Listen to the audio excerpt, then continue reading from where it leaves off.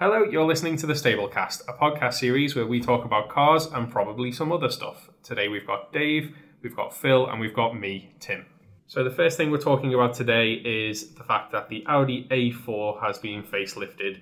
It's got a new bumper and not much else. Have you seen pictures of it? Or We have seen pictures, haven't we, Phil? Yes. do you think it was a worthy update? I do.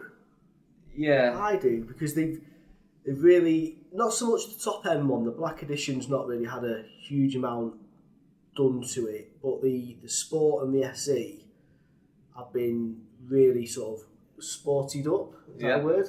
The spec that you get on them has increased. That's probably a better way of saying it. Yeah. They look a lot sportier, especially the SE was really quite a dull, bland model which never sold. No. Never ever sold. So that one definitely needed the upgrades that it's received. So be interesting to see how that plays out really. The issue I think is it a little too late for the SE and Sport models? Do you know what I mean?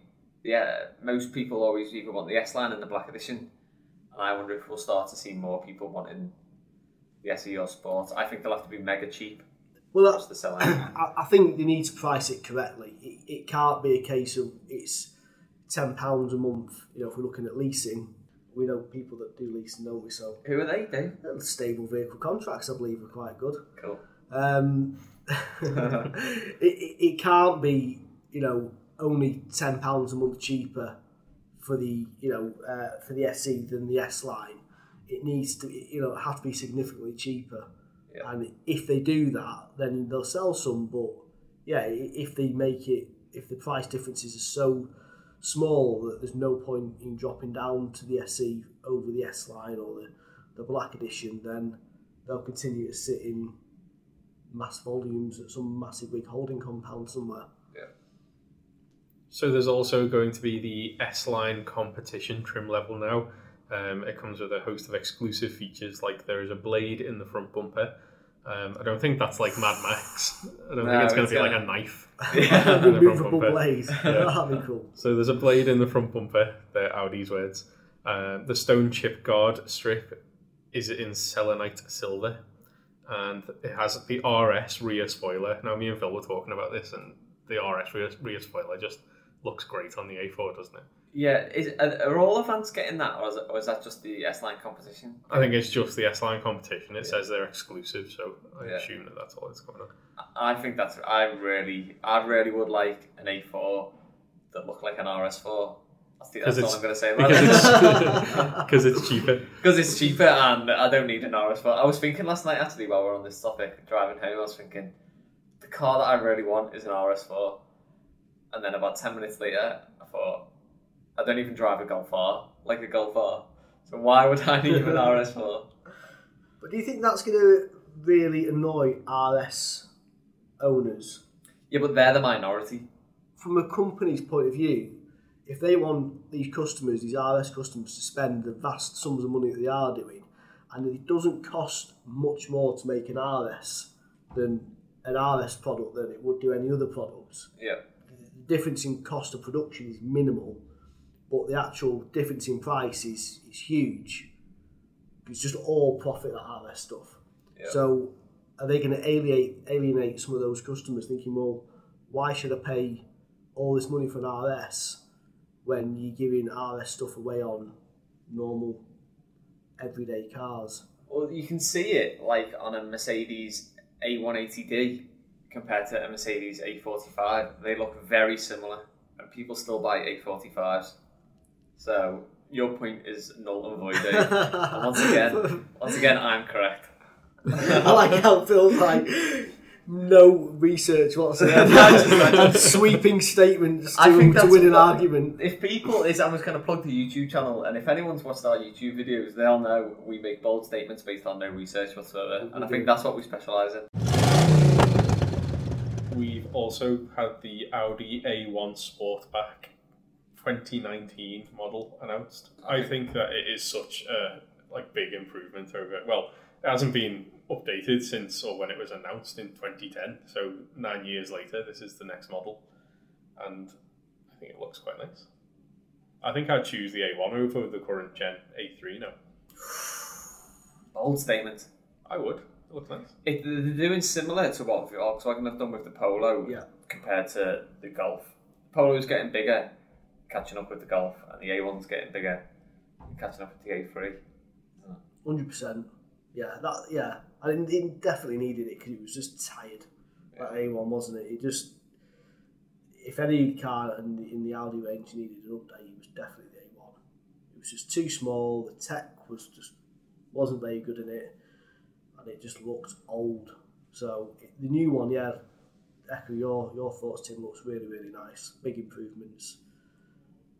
It now comes with Audi's virtual cockpit, which everyone loves.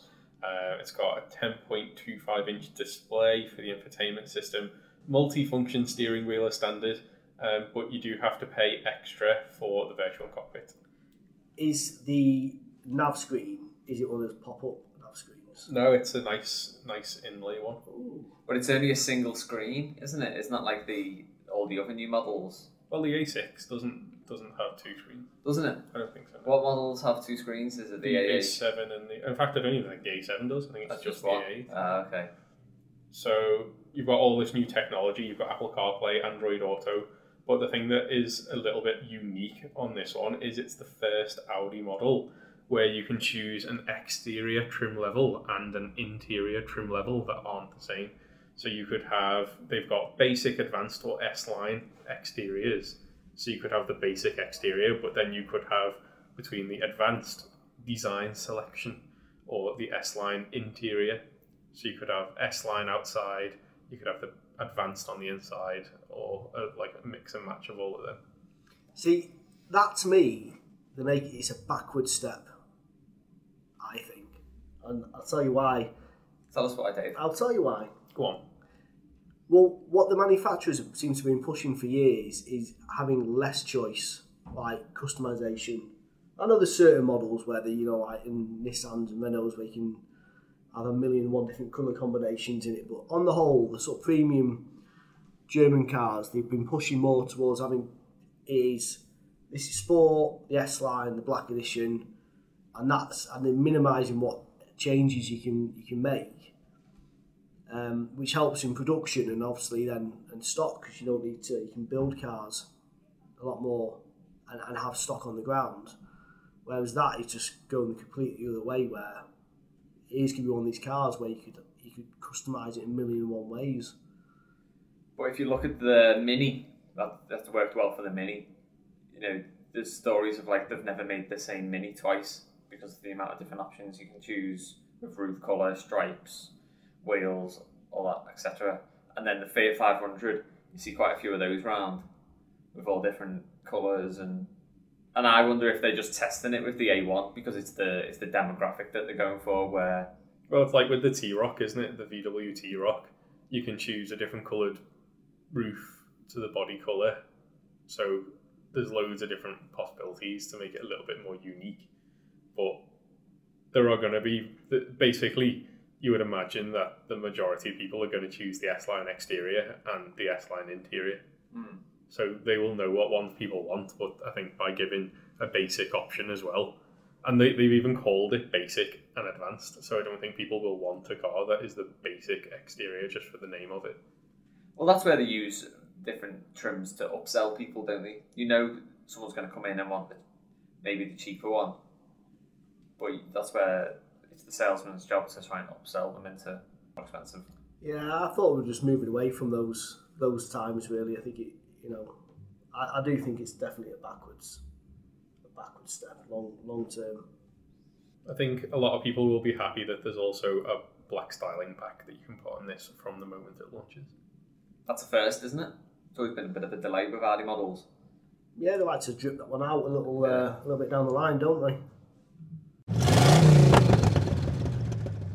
Volkswagen have delivered their 200,000th R model to a UK customer, but the reason I've brought this up is because they have an R division in Volkswagen. So Volkswagen R is a part of Volkswagen, and they only have one model at the moment, which is the Golf R. So the idea is that I was going to ask you, what R models would you like to see? in the past, there's been a Touareg R, a Passat R, and of course the Sirocco R, but now the Sirocco model has been discontinued and the other two don't have R models anymore. What do you want to see? I like the idea of a Polo R because that's done quite well in rally, hasn't it? They do have a Polo WRC R car, which I think is really cool, and I would like a Tiguan R. I think the rumours are pointing towards a Tiguan R. I think they just want to get more out of customers who want a little bit more power in the Tiguan. But the Polo R would make sense because they have built it already. Yeah. That sounds fun to drive as well. Yeah. All they'd have to do is restrict the engine, I would imagine. Yeah. People like hot hatches. The whole Tiguan R thing, even though it's cool, fast SUVs don't drive as well as lower cars like the Golf R Estate. I'd go Touareg. Just completely disagree with what you just said. Especially now they've updated it with the new model. Just makes sense. Like an SQ7. It keeps in line with the Audi. I think there'd be quite a take up on that. Because people do like big, powerful 44s. Yeah. Now that we've said all this, it'll end up being the T-Roc.